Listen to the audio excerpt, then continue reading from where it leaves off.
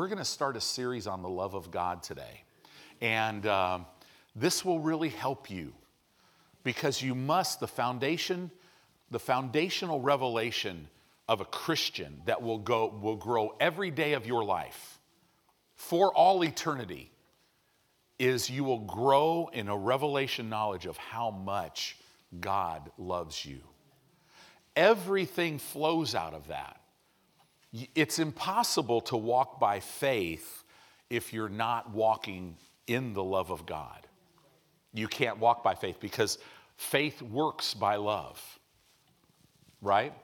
Could you imagine if you had a brand new 2022 car that's just beautiful, that has all the extras in it?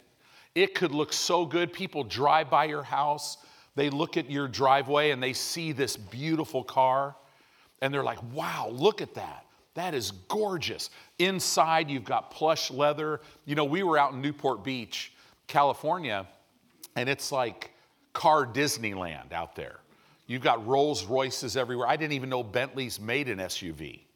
You know, you have $500,000 Ferraris flying down the highway, you know, all this stuff. And you know, it wouldn't matter if you had a $500,000 automobile in your car or as a car, it would not matter. It would not ever be able to do anything if there was no gas in the tank, right? Well, Pastor, okay, you know, I'm going green. Okay, so if you had a Tesla or we even saw some new brands of cars, you know, that are all electric. But if the battery was not charged, right? Our pastor, he's had a Tesla for years. That thing goes 0 to 60 in like 2.6 seconds or, you know, and it's weird. Like we were going uphill one time and he's like, check this out. And he just hit it. And it's all-wheel drive and it's electric, so you don't hear anything. And all of a sudden you're thrown back in your seat and you're just flying up this hill, right? It's like, wow, Revelation 3:11, behold, I come quickly, right? You know, but if that battery wasn't charged, it wouldn't work.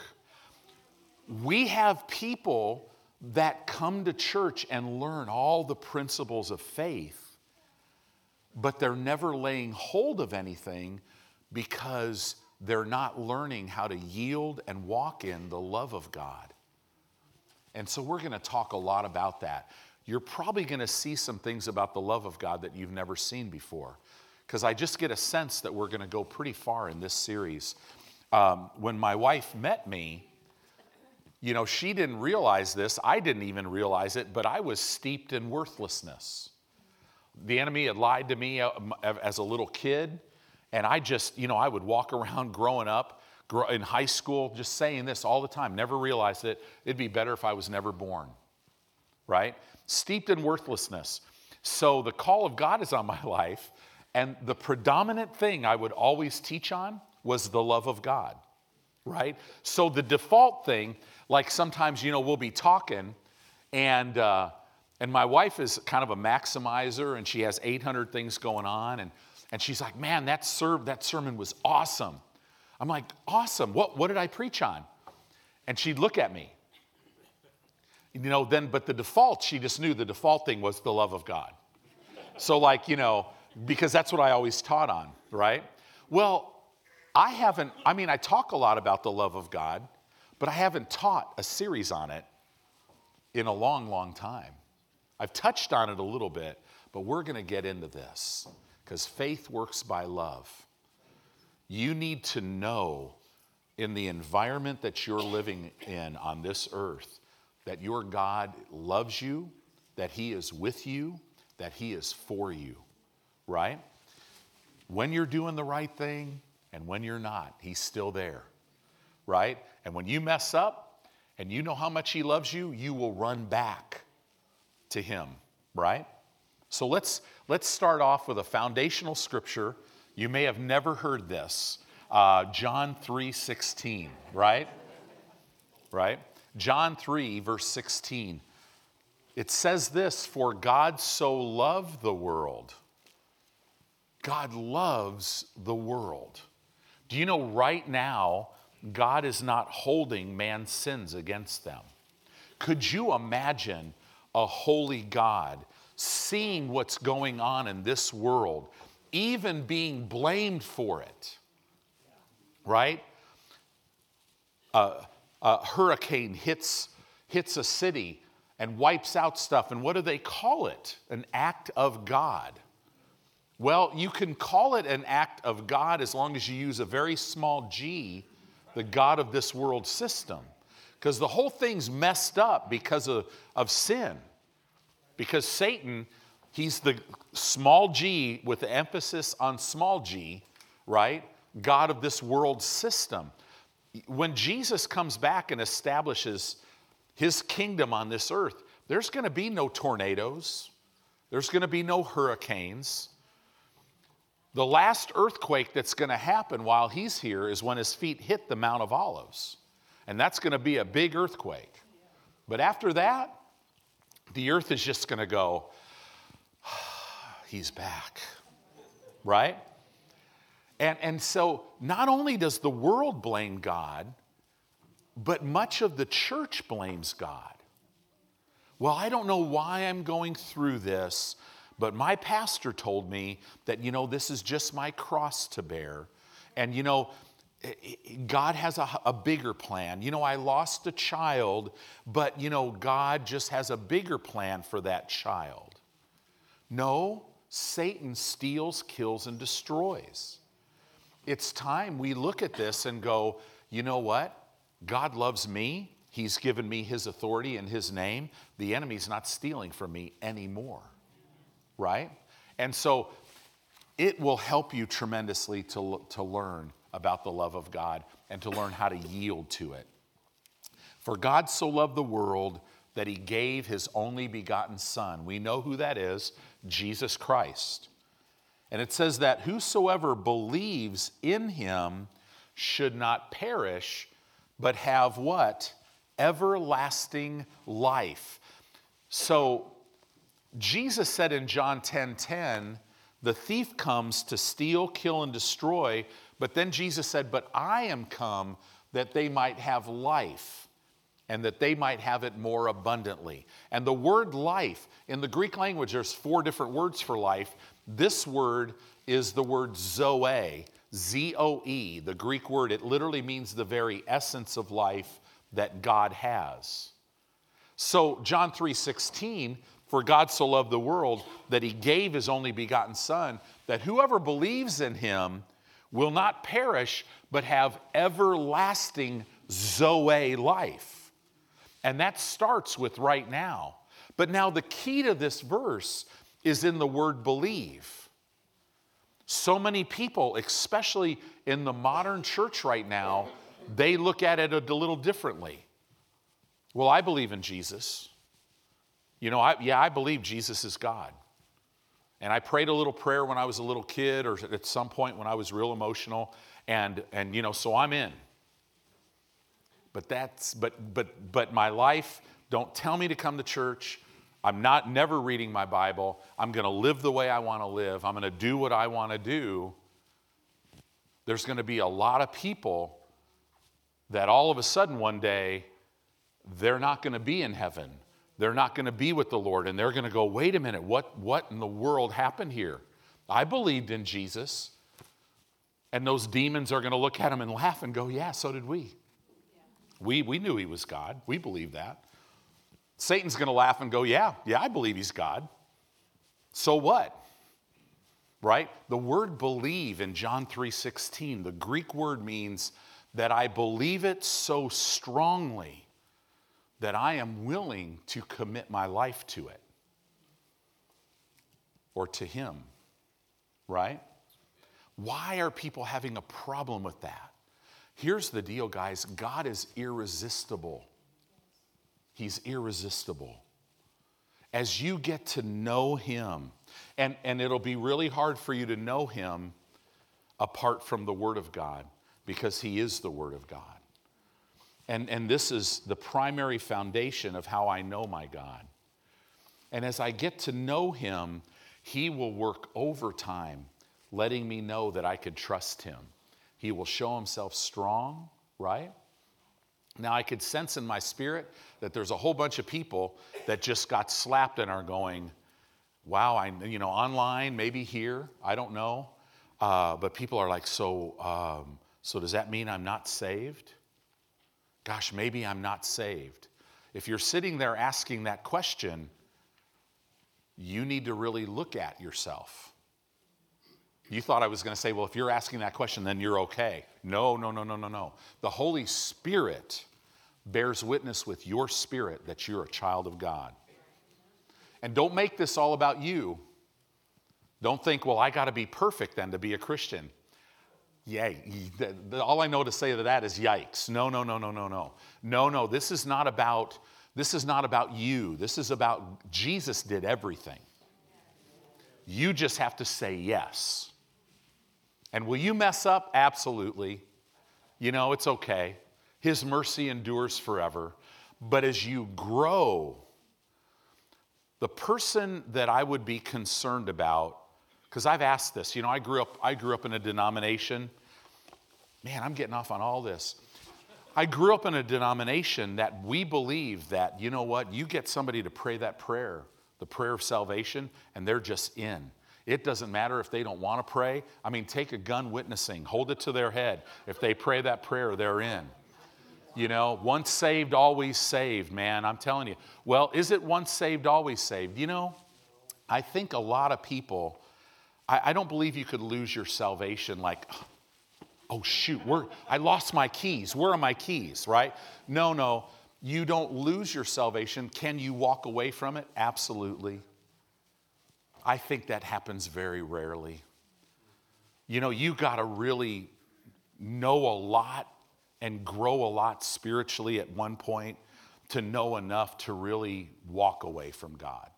And today, if you're fogging a mirror, if you could fog a mirror, and I'm looking at everybody, all of you look really alive. So thank you. We're alive, right? Then the verdict's not out on you. A person that is walking away from God, I've only known a couple in my life that they would look at me and say, one guy was a worship leader and would literally say, I hate Jesus Christ. I will never serve him. I don't want to be with him, right? Even a person like that, if they keep walking like that for 30 years, and at the end of their life, they're like, what in the world was I thinking? Jesus, he's right there for them. Aren't you glad that God's mercy is better than our disobedience? Right? It's just so much greater. God is always looking for a way to get in your life to help you. That's who he is. Why? Because he is love. Right now, he hates a lot of what's going on in the world right now. And I'm telling you, that's going to come to an end. But he's long-suffering. He is long-suffering. I'm so thankful he is. But I don't think too many people walk away from God. Now, it seems like it. In the last probably now 6 years, I have never seen so many people that call themselves Christians, that have been in the church, and they've been leaders, and it's like they're asleep, and they just decide to walk away. Yeah, I'm not going to church anymore. Which I already mean, I don't read my Bible. I'm just going to kind of live my own life. It's almost like they're asleep. And I think many times, the biggest thing is there's a lot of people that think they're okay. Because so much of the church right now is entertainment driven. And it's emotional. And receiving Christ, like as an example, we talk about the word repentance. There's 2 Greek words that mean to repent. One of them, and usually it has a lot of emotion in the word, weeping and all this stuff, but there's no power to change in this word, and it literally means remorseful. Have you ever been that way? Have you ever had something in your life that God does not want you to do, but you're not willing to give it up? Now, you don't tell him you're not willing to give it up. We just do the la, la, la, la, la thing, right? Right? And all this. So So we're remorseful because, doggone it, man, I know I got to live for him, but I got this thing over here. And the way God is, he doesn't take you to second grade until you finish first grade.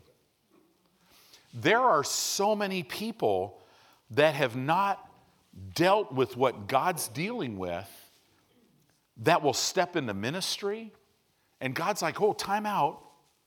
I can't talk to you about my revealed plan for your life, specifically what you're going to do, where you're going to go, because you're still not willing to do the word, just the written will of God.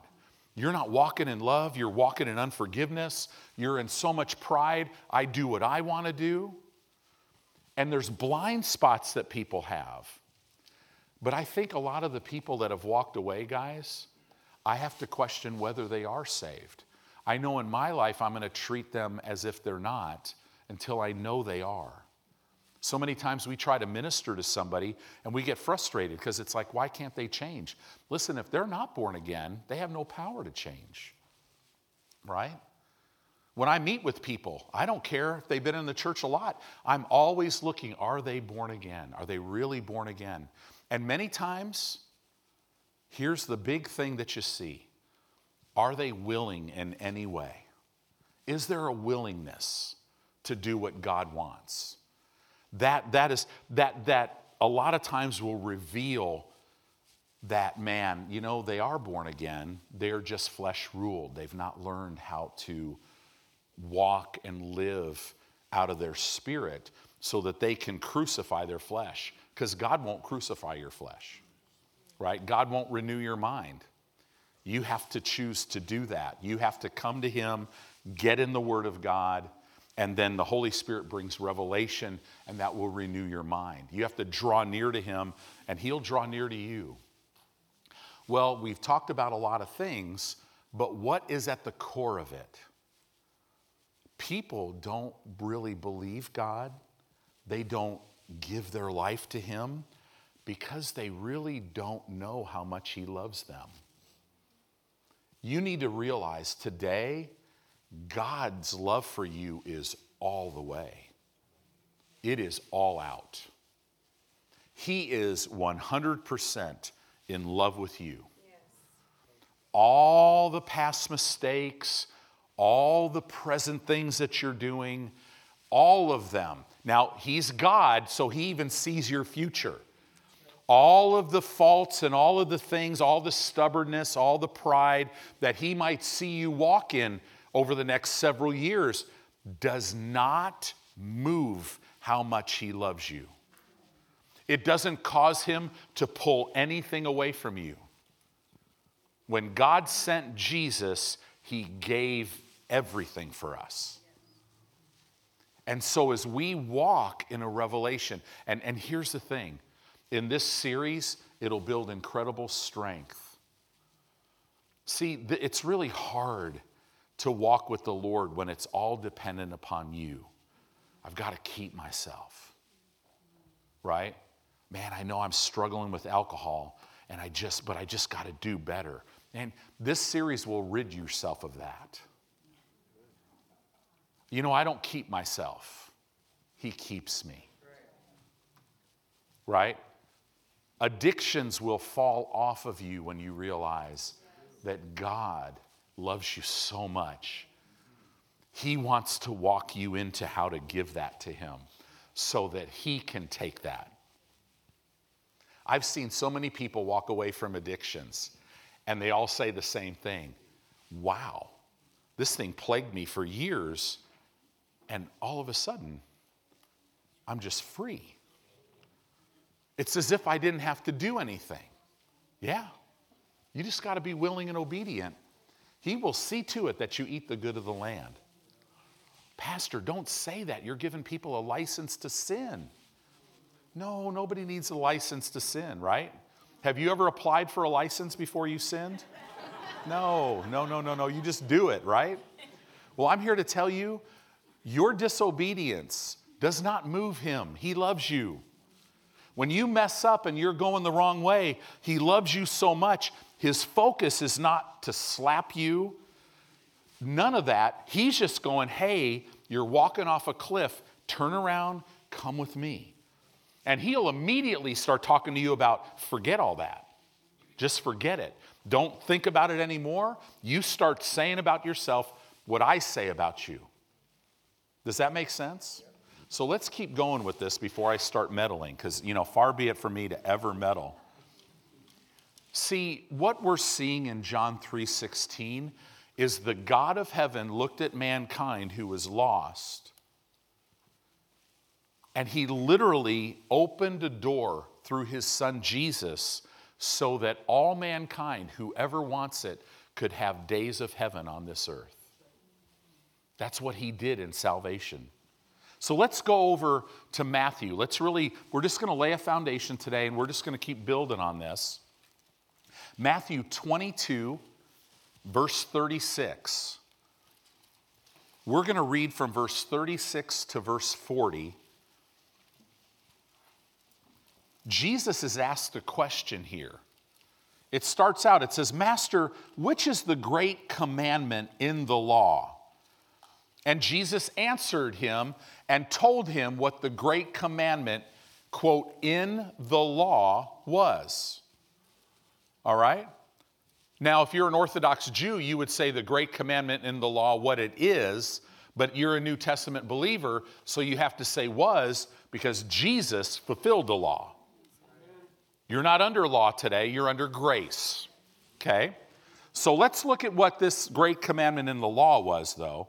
Jesus said unto him, You shall love the Lord thy God with all thy heart, with all thy soul, and with all thy mind. This is the first and great commandment. And the second commandment in the law is this. It's like unto it, you shall love your neighbor as yourself. On these two commandments hang, that Greek word literally means stand, all the law and the prophets. So this is like the condensed version of the law. All the commandments, all the ordinances, what is it, like 613 of them, they all stand on these two. Loving the Lord your God with all your heart, soul, and mind, and loving your neighbor as yourself. Wow. In other words, these commandments are to love God and to love others as you love yourself. Okay? So that's Old Testament, the great commandments in the law.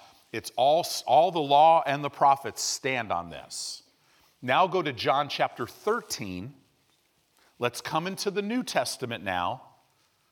John chapter 13, because Jesus gives a new commandment to us. Okay? A new commandment. John 13, we're going to look at verse 34 and verse 35. Jesus says, A new commandment I give unto you, that you love one another as I have loved you. So now it's not loving God with all my heart, mind, soul, and strength, all this, and then loving my neighbor as I love myself. No. Now, the new commandment is that you love one another as I, Jesus said, love you, which is completely unconditional. And everybody said, amen. Some people said amen. Others said, oh, me. Right? Because think about what that means. You're to love others. You know, that's a big class, others. Right? Love one another, that's a big class. Love one another. So you're to love everybody in your church family as God loves you, unconditionally. Wow, that would do away with all division and offense in the church, wouldn't it? You can't have division and offense where there's love. It would really help marriages, wouldn't it? If you loved your spouse as God loves you. So you got to be careful about loving. I'm going to love Pastor Mark and Chris like I love myself. I didn't realize it, but many years, man, I didn't love myself. Now, I thought I did, right? No, I have to love them now as Jesus loves me. I don't know about you. Well, I think I do know about you. I was dead in my trespasses and sins. I was lost. I was actually in a position of being an enemy of God when he came and gave himself for me so that I could know him, right? This is interesting. It says, a new commandment I give unto you, that you love one another as I have loved you. And then again, he says it again, that you also love one another. Now, when the Holy Spirit says two things in one verse, that's him screaming this. That also tells me that you're going to have something coming against you loving one another. Right? Right now, with all our generation of the church, we are so busy. We sit here and go, I just don't have time. I go to church, and the minute that thing is over, man, I'm out the door and out, I'm just gone because I've got to go do my life. I am so glad, we've been to churches when we visited. When church is over, it's like mice. Gone. People like to hang out and talk and everything. It excites me when I see 100 people want to come eat chili. Some of the best chili that I've ever had. But still, people love to fellowship. It's relationship. We are a gathering faith. How did you like COVID when we couldn't come in here and have church? It doesn't work that way. Everybody watching online, if you're watching this church service, that's awesome. But if this is your church, if you're sitting there well and healthy and you just don't want to come to church, you're violating the very written word of God. You're not going to get much. Because right now somebody's standing there at a toaster, right? Maybe right now me saying that to people online, or what is it, the social media thing might just be doing this right now. Who knows? But if one person goes, you know what, yeah, I need to get back in church. Why do we have live stream? It's to help people that can't come. Have you ever been busy? You just can't come, right? You can't always be at church because things happen. But we're a gathering faith. Why is that? Because our commandment is to love one another. And see, as we practice this here, have you ever come to church and had somebody kind of just say something to you that, just kind of stung you?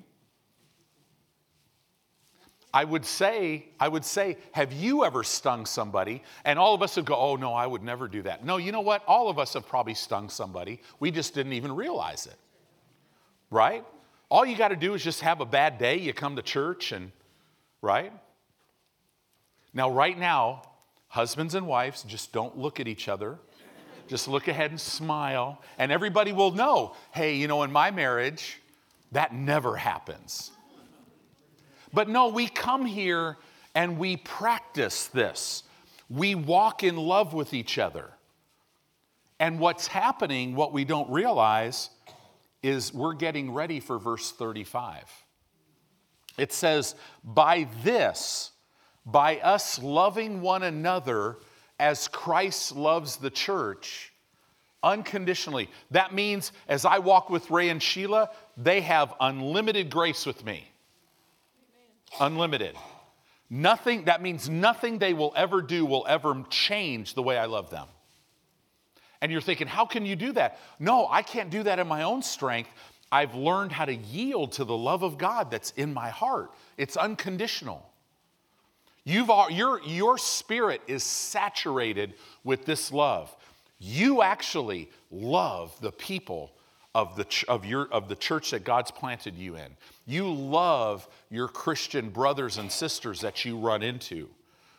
Many times that's just covered up by busyness, by other things, but the love of God, Romans tells us, has been shed abroad in our heart. It will enable you to love an enemy that has hurt you. It'll enable you when you walk onto a college campus that God has called you to go to. You look at it as, okay, this is my land. Lord, open doors for me, right? I need to show the love of God. God saturated you with his love so that in your world you could reach out and love people like he loves. In other words, Jesus wants to love through you, right? It says, by this shall all men know that you are my disciples. A big part of our witness is how we love each other. I can't even tell you how many times I've had people tell me, yeah, I don't go to church anymore. Right? Why? Well, this happened. Right? I had one father tell me that they were going to a Lutheran church and their son in high school just went to, what do they call it, confirmation class, and loved it so much that after it was over, there was this guy in the church that taught this. He came to him and said, hey, I know I've went through this class, but can I keep coming? Because I just love this. He started reading his Bible, his dad said, just totally reading his Bible all the time, started really growing in the Lord, loving God with all of his heart. And then one day, his mom and dad dropped him off at the church because he couldn't drive yet, right? He goes into confirmation class and he forgot his book in the car. So he didn't have his confirmation book. And that day, the guy who normally taught the class was not there. And so the pastor of the church was going to teach the class. And you would think, wow, that's cool. So this pastor, he starts teaching a class, and he looks at this, 15-year-old, and he goes, where's your book? And the young man, this man's son, who was telling me this story, this young man goes, oh, Pastor, I'm so sorry. I left it in my parents' car when they dropped me off. And he goes, well, you can't be in my class without the book. And he's like, well, can I just look on with somebody, or I could just sit here? I said, you can't be in my class without the book. A pastor said this. So get out of my class. And as a matter of fact, get out of my church.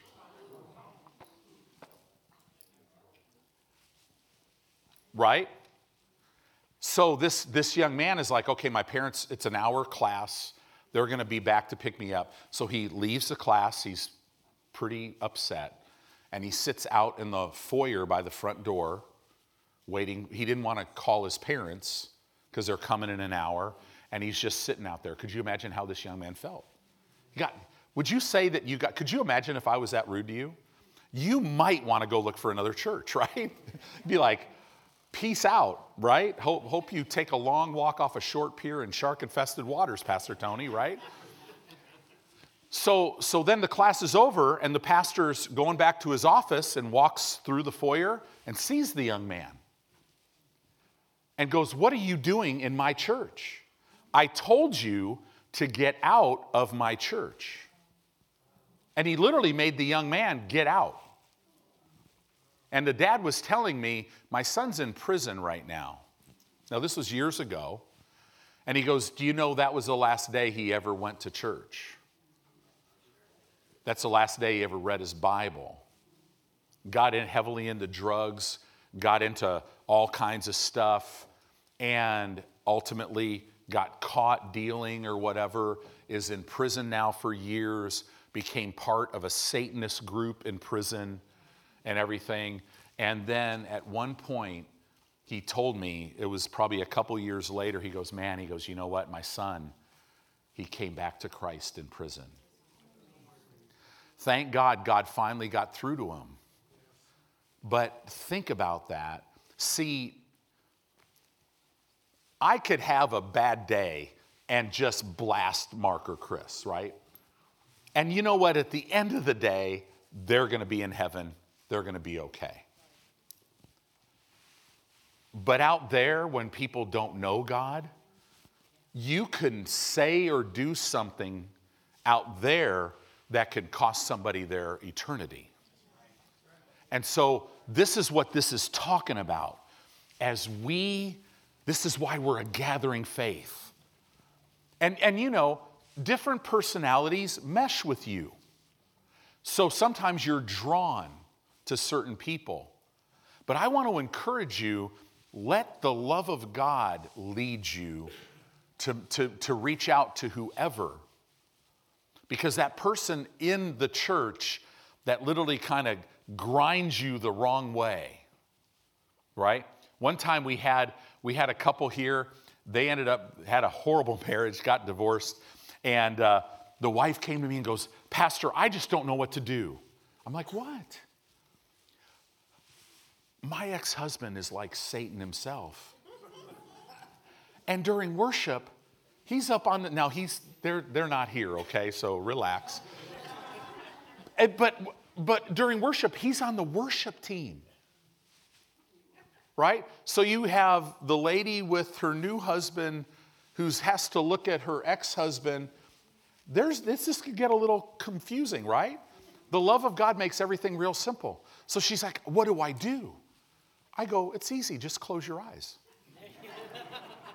Close your eyes. Don't look at him. Look at Jesus. And you think, well, okay. No. The love of God will let you do that. The love of God will take that ex-spouse of yours and you could actually love them unconditionally. Doesn't mean you're a doormat. Doesn't mean you let them beat you up anymore. But you love them with the love of God. But you'll never be able to do that if you don't love your brothers and sisters. Right? What are we saying? We come to Word of Faith churches to learn how to take possession of all the blessings of God. I'm telling you how to take possession of all of them right now. Because faith works by love. Man, I'm telling you, when you get your cheek slapped, and instead of responding out of your flesh to turn their other cheek, you respond out of your spirit and you turn the other cheek to them. When somebody's out there talking bad about you and everything, and you're in your prayer closet praying for them. And your flesh is almost standing beside you going, "Are you kidding me?" When you get to a point that when somebody hurts you, you can't even feel it. All you feel for them is love. Guess what? You're free. You're free. And that's what we're talking about here today. And your faith will work huge. So let's go to 1 John chapter 3. 1 John chapter 3, verse 14.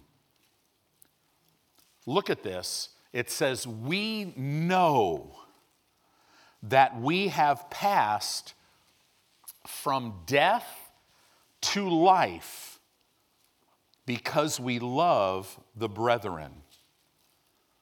He that loves not his brother abides in death." This Greek word abides, it's the Greek word meno, M-E-N-O. It means to settle down and to remain, to stay and to continue in. He that loves not his brother settles down, remains, stays, and continues in death. I love a statement that Joyce Meyer made. I heard her, I don't really listen to her a lot, but I heard this thing that she said, and it was so powerful. She said, "Unforgiveness is kind of like you drinking poison expecting your enemy to die." Right? Many of you have probably heard that. And that's the way it is. If you don't love your brother, you are literally abiding in death. Well, I don't need a show of hands. I don't think anybody here wants to abide in death. But here's the thing. Some people have been greatly hurt by other people. And that doesn't mean you have to stay in that situation. You don't, if you're in a marriage and you're getting physically abused, you need to leave that, get out of that. But if you want to walk free from that, you better make sure you're walking in love and learning how to yield to the love of God so that you don't start carrying your past into your future, so that a root of bitterness does not form in you, right? God wants you to live free. So, in other words, everything hangs on this law of love. Our faith hangs on the law, or stands on the law of love. Our prayer life stands on the law of love. Our healing, us walking in health, us being healed of sickness and disease, it literally stands on this law of love. Our deliverance, walking in the freedom that God has provided, it stands on this. Our prosperity, how God wants to take care of us and provide everything, it all stands on the law of love. You have to love your brother as God loves you. This is the most violated commandment in the Bible, right? And that's why God wants to help us with this. So, agape love, agape is the word for the love of God. It's the Greek word, agape. There's the love of God, the agape love of God, and then there's natural human love. Okay? So let's contrast them a little bit. The agape love of God is unconditional. Natural, which I would say it this way, not just natural human love, it would be natural emotional love is conditional. Two people get together, they fall in love. They better get in agape love instead of natural emotional love. Because natural emotional love means I'm going to be nice to you if you're nice to me. I'll treat you right if you treat me right. That kind of love is going to set you up to fail. But the love of God is unconditional. That means my love for Jeanette, my wife, is not based on what she does. I draw from this well within me so that if she ever pricks me a wrong way or whatever, instead of going, why did she do that to me? I say, wow, what's going on in her life? How can I help her? Right? I tell the story on myself. When we started the church, our corporate church offices were in our living room. So Jeanette's desk was in our living room. And my office was in the basement. So, which helped me to do all the laundry and stuff because the washer and dryer was like 8 feet away, right? And so I would come through the garage and you'd walk right into our living room and Jeanette's desk would be right there. And then there's a door that would go down in the basement. And I was having a day. Now, this is what, if this is the way it sounds in our house, this is not good unless we're asleep. This is the sound. Something's not right if it's quiet. We don't yell, right? I still remember somebody told us that, hey, I figured out why this person left our church years and years ago. And Sarah was a younger, David, our kids were sitting on a couch and I was sitting in a chair, Jeanette was there. And the person told us, because Jeanette yelled at them. And we all kind of went. And David spoke up first and he goes, I've never heard Mom yell. And then Sarah goes, yeah, I've never heard Mom yell. And then I'm her husband, right, who's probably given her the most reasons to yell. And I'm like, wow, she's never yelled at me either. So I still tease Jeanette about that. Now we're going to church, don't yell at anybody today, right? But anyway, so I walk in, I'm not having a great day, and I walk in, and I say something to Jeanette that's just not really, wasn't bad, but it wasn't really nice, but it was with a wrong motive. And I just went downstairs and I sit at my desk because I'm the pastor. And I gotta get into the throne room to study and get a message for the people. And I open my Bible and I get my computer thing going, and all my books are down there. And so I start studying. And very distinctly in my spirit, the Holy Spirit says, "What are you doing?" Right? I'm sitting before my computer monitor. I got my Bible. "What are you doing?" And I'm like, "Well, I'm preparing. I'm studying to know you." Right? And he goes, "I'm not revealing anything to you until you go upstairs and apologize to your wife." And then right when he spoke that to me, I got like a text message or an email. I can't remember what it was. Was it a text? And I got a text from Jeanette, and it was just, "I love you, you're awesome," And when I saw that, I'm like, okay, I know exactly what she's doing. She's trying to help me. And that's what we do in our marriage. We help each other. Why do we do that? Because we're so awesome? We just have the love of God shed abroad in our heart. We're learning how to yield to that. It keeps you free. The agape love of God is limitless. Natural emotional love is very limited. Very limited. The agape love of God is unqualified. But the natural emotional love is completely based on emotion. What do I mean by unqualified? It means nobody has to qualify for me to love them. I just love people. I'm half Sicilian. I can't do that in my flesh. Right?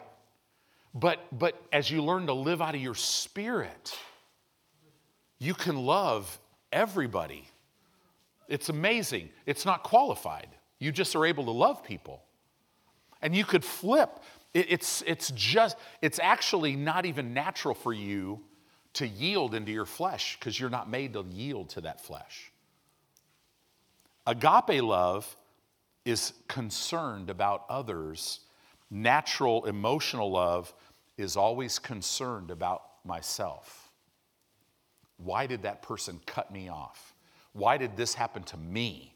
Me, me, me, me, me. There's no freedom in that at all. No freedom. The agape love of God is selfless, right? The natural emotional love is self-centered. Agape love tolerates all. Natural emotional love is intolerant. Man, when you yield to the love of God, I'm kind of a neat freak. I like everything in its place. But if I'm yielding to the love of God, when my kids are growing up, I could trip over David's soccer bag, which has toxic waste in it called his soccer shoes, right? And that's smelling up the living room, and you're just going, when you're in a wrong place, you see that, and you're like, why did he do that to me? He doesn't respect me. Man, this is it. When you're in the right place yielding to the love of God, you just pick it up, take it out of the way. You don't even think about it. It doesn't even bother you at all. Have you ever been bothered by things? Do you know whose fault that is? It's our fault because we're yielding to this natural emotional love that completely we're all about ourselves. We're never made to be that way. The agape love of God does not need to be loved back. Natural emotional love needs to be loved back. Guys, are you in a marriage that's struggling? You need to yield to the love of God so that you could love your spouse unconditionally and genuinely out of the love of God, which will put her or him in a position to where they can get some things figured out, and that upward spiral in your marriage can start. Instead of this emotional thing where they're not treating you right, so what do? You don't treat them right? Right? It doesn't take us long to learn each other's buttons. Right? Does it?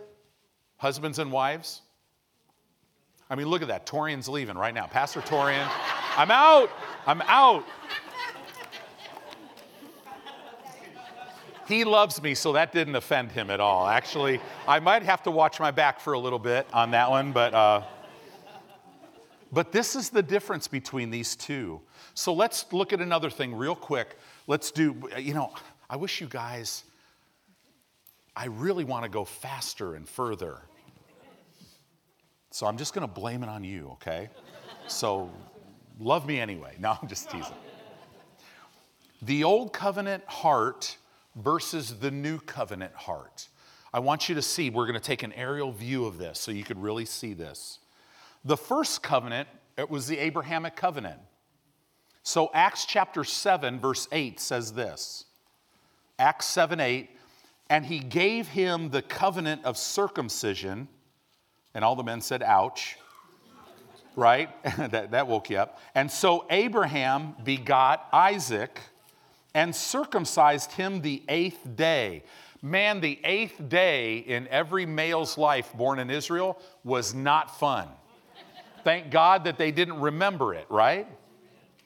And Isaac begot Jacob, and Jacob begot the 12 patriarchs. To be part of this old covenant, you had to be circumcised. Your flesh had to be circumcised. Now we have a new creation covenant. Okay? New creation covenant. It was established by Jesus, and now there's still circumcision, but what happens to us is there's a circumcision of the heart. This has happened to you. If you're born again this morning, your heart has been circumcised. Okay? Ezekiel chapter 11 in verse 19 and 20, and I'm going to read these verses in the Amplified Classic because it just brings it out. You could understand it. It says, and I will give them one heart, a new heart, and I will put a new spirit within them, and I will take the stony, unnaturally hardened heart out of their flesh, and I will give them a heart of flesh, sensitive and responsive to the touch of their God. Your heart is sensitive and responsive to the touch of God. Like I'm looking at a whole bunch of people that you may not live perfectly, but you have a heart. You're like, I want to do better. I want to walk with God. I mean, there's such a hunger level here. It's wonderful. It goes on to say in verse 20 that they may walk in my statutes. Notice, I have to have this heart in order to walk according to his statutes and keep my ordinances and do them. And they shall be my people, and I will be their God. Guys, we have to teach this because there's so many Christians that their heart's been circumcised, but they are still living out of their flesh, but they don't have to. When I learned this, it changed my life. This new heart is ruled by love. It's not ruled by selfishness. You get out of the love walk and your spirit, the Holy Spirit doesn't have to convict you. Your spirit will be like, what are you doing? Right? Your spirit will always be right there. This new heart is created with the very nature and the very character of your Father who is God. In the Old Covenant, men could have the anointing upon them. They could not have the anointing in them. Why? Because their heart was not right. The new heart has a new capacity to have the anointing of God within. My spirit man literally is the eternal home of the anointing. The Holy Spirit, man, he is the anointing. And the full measure of all the anointing of God is within my spirit. That's amazing. I love this. So when Adam fell, when he sinned, what happened to him is his heart became stone. Okay? What was the first thing that you saw in him? He became self-centered for the first time. That self-centeredness caused him to want to cover himself. It caused him to go hide from God. And then when God showed up on the scene, what did it do? Hey, Adam, why are you where you are? Well, I'm self-centered now. Hey, the woman you gave me caused me to eat this fruit. Here's another thing that happened. Fear showed up for the first time. See, self-centeredness is the breeding ground for fear. Fear is the environment that helps the enemy. He could work in fear, right? Adam became controlled by his emotion for the first time. He had never been controlled by his emotion before. He lost all of his sensitivity to God because of his heart. So the old covenant versus the new covenant, the circumcision of the flesh versus the circumcision of the heart in the new birth. Your heart has been circumcised. In the old covenant, you were a servant. Now you are a son. You're a child of God.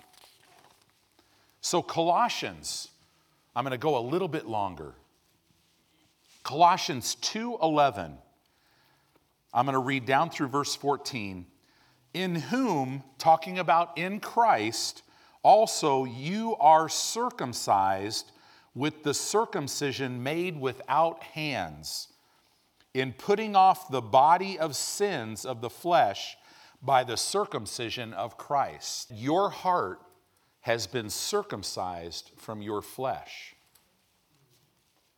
You have to choose to be flesh ruled. It's not natural.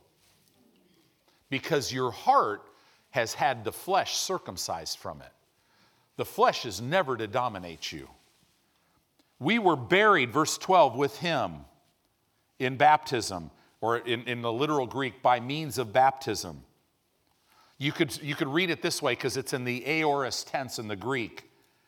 We having been buried with him, wherein also you are risen with him through the faith of the operation of God, who hath raised him from the dead. Wow. We have been raised with him through the faith, literally, of the operational power of God who raised Jesus from the dead. And you, that's all of us, being dead, we were spiritually dead in our sins and in the uncircumcision of your flesh, hath he, God, quickened. God made you and I alive. He made us alive with Christ, having forgiven you all trespasses. You're forgiven. So do yourself a favor and stop beating yourself up, because God forgave you. Look at this. Blotting out the handwriting of ordinances that were against us, which was contrary to us, and took it out of the way. He nailed it to the cross. What Romans says it this way in Romans chapter 8, all of our sin, past, present, and future, was literally condemned once and for all in the body of Jesus when he hung on the cross. See, when a person is born again, there is a stripping away of the flesh. Satan does not want you to know this because he wants you to be driven by your flesh. And it feels like you're driven, but in reality, you're free. See, Adam was perfect. His spirit had mastery and ascendancy over his flesh. But when Adam sinned, his emotions took charge. His body and selfishness ascended above the spirit, and it dominated his spirit. The lust of the flesh, the lust of the eyes, the pride of life. When your emotions are ruling, it causes your senses and body to ascend above your spirit and dominate you. That's where most Christians are living today. Your heart is now governed by feelings, senses, and the body, but it's not designed to be. When you were born again, the ascendancy and dominion of the senses were stripped away. Your heart was circumcised. In other words, as you're sitting here today, you no longer have to obey your flesh. You don't have to obey your feelings and your emotions. And if you think about it, literally, what Satan does to the believer is he gets your eyes off Jesus, whether because you're too busy, or here's a big one, I'm not willing to give up my old friends. Those old friends will pull you right down every time. Why? Because they're bad? No. Two people can't walk together unless they're agreed. And it'll ignite your flesh. A lot of times Christians get messed up because they have a desire to help their friends. Listen, go get strong. Be led by the Spirit of God. They'll probably be your fruit someday, but not today. Right? See, Romans 5:5, and hope maketh not ashamed. Why? Because the love of God is shed abroad in our hearts by the Holy Ghost, which is given unto me. Now God's love leads me on the inside, not by my emotions, not by my feelings. Now we have the potential to dominate our senses, our feelings, and our emotions. Now we have the capacity to love the unlovely, to love our enemies. Now you, as a believer, can override your emotions.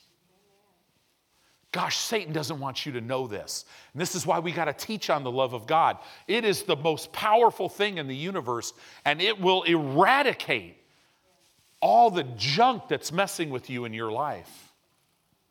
Now, Jesus could give us a new commandment of agape love. He couldn't give that commandment to us until we were made new. This is the new commandment. Those disciples that heard that in John chapter 13 could not do that until they got born again. But now that we're born again, you can do it. You learn to yield to the love of God. It will bring so much power into your life. Now we can love with God's capacity. Every time we try to exist out of the love of God, we'll fail. Every time. We give God permission to express His love to others through us. Right? We live our life. One of the biggest confessions of your life as you learn to yield to the love of God is you will walk around declaring what the love of God can do. You know one thing it does? It casts out fear. There should be zero fear ever in the life of a believer. I don't fear what man can do to me. I don't fear any sickness. I don't fear any disease. I don't fear any viruses. I walk in this earth fearless, and what that does is it literally puts me in a position where Satan can't operate. Right? That's where God wants you. God asks, will you love what is not lovely so that He can come in and make them lovely? Right? That is everything. Oh, there's so much more. Will you love that which is unlovely so that God could come in? Think of your life. We all have the same story. It's just the facts are different. Aren't you glad that God's never given up on you? Aren't you glad that God sent people into your life to help you even when you didn't think you needed help or when you didn't want help? And even when you said no to Him over and over and over, the Holy Spirit just kept looking at your life and going into your life trying to find a way so that you could yield to Him because God loves you.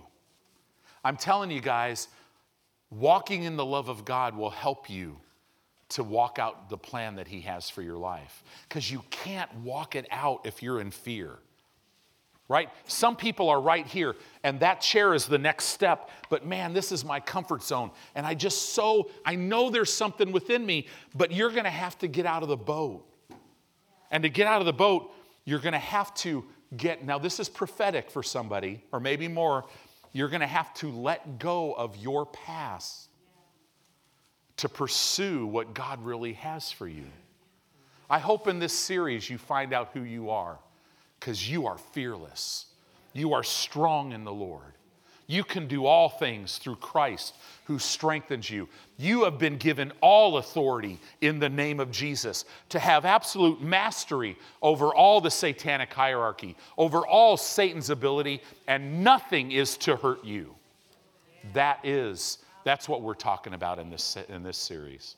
So I pray that you grab hold of some of this stuff, outline these scriptures. We're going to go deep into it. You're going to probably hear some things you've never heard before. Maybe, I don't know. But I could tell you this, the Holy Spirit wants you to hear some things that you've never heard before.